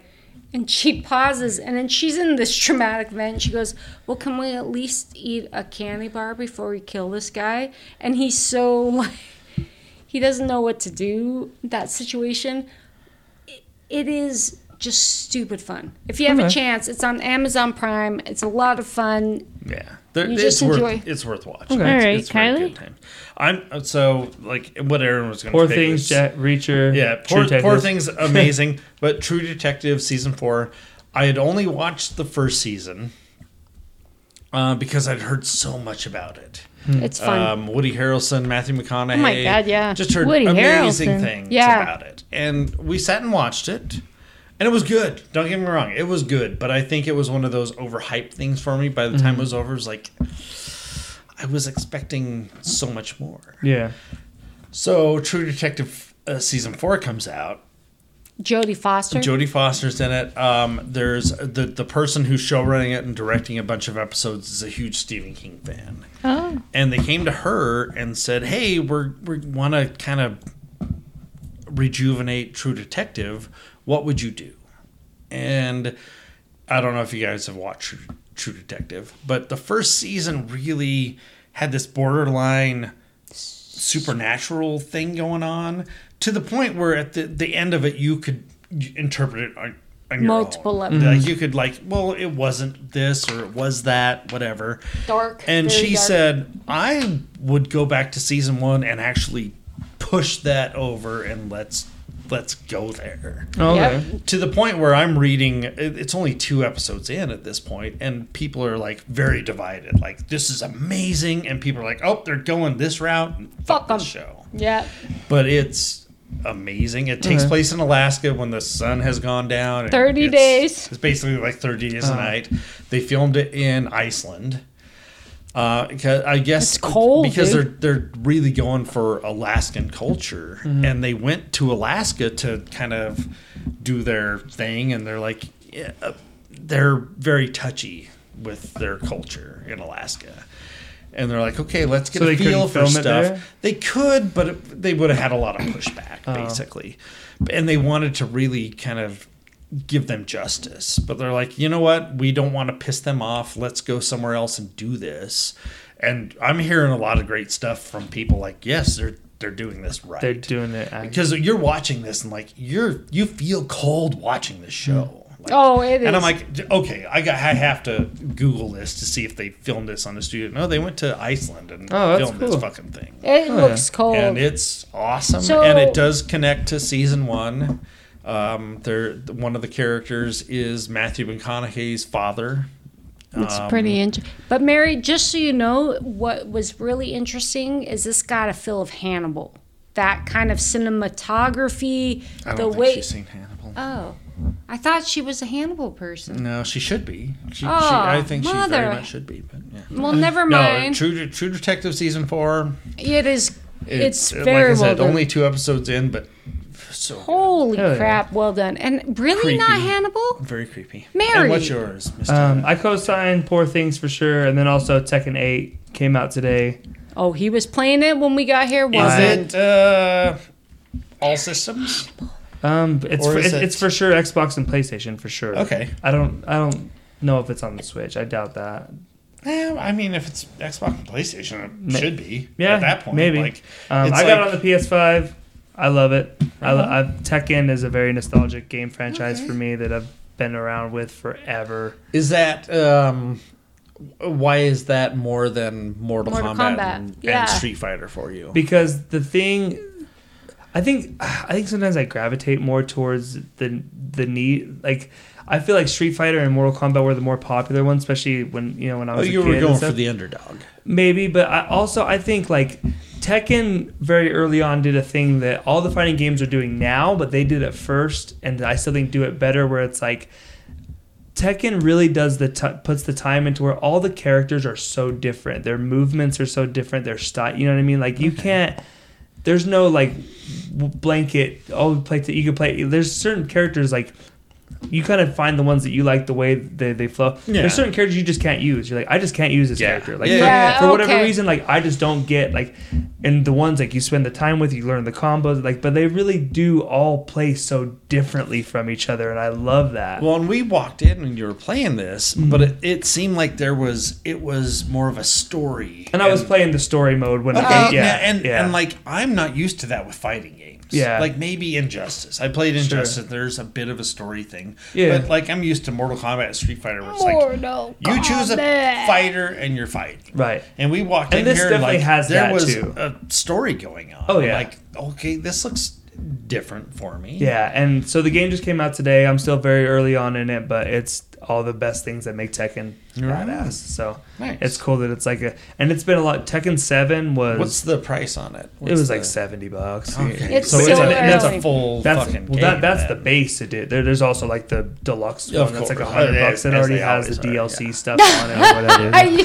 It's already But got Tekken everything. 7 was like 2015, so it's not. So it's been a while. 9 years, yeah. So Okay. it's been a Oh. while. I think there was like a Tekken Tag game that there was some game in the, but like as far as like in the series goes, it's been This is it's the been a red hot okay. minute. So Right yeah, on. very much enjoyed that. So. Nice. Okay. It Was one of those shocking things walking in, like Yeah. Tyler Tyler's playing has the a game. fucking controller in his hand. I show up for Tekken, man. Who pulled? Did I pull Grant Morrison? I don't even remember. You know what? I might have that info. Either way, why we don't you got- shake the bucket up while we gotta pull the next I one. think he did. I think he did. I Yeah. think I I did too. think you. I want to say you pulled Frank Miller. I want to say Tyler did. I pulled Grant Morrison. I thought There's because just I pulled it and I I was like, picked Frank Miller. so I pulled Grant Morrison. Okay, so it is Mary's turn. Wow. What's the next creator focus? Come on, girl. Give us something For good. God's sake, something good. I don't know who this is. No, Christopher Priest. Oh, Christopher Priest. Okay. Yeah. Wow, that takes me back to For like sure. the 90s. I like Marvel how Knights, everybody, Black Panther. Yeah. everybody pauses. Wow. Yeah. I love Christopher Priest. And it's Yeah. kind of a bummer. We're heading to the end, and that's who we're pulling. But you know, Whoa. whatever. I'm sorry. Damn. Damn, you gotta give the man his due. I think I'm more bummed out that the thing. But we're good. There's Christopher this- Priest, Christopher Priest. Okay. Wow, it's all ruined now. We're there. Okay. Until next time, I'm Tyler. I'm Mary. I'm married. I'm Kathy. Go fuck yourselves, except for Grant Morrison. Whoa. What? Ooh. Bye. It's okay.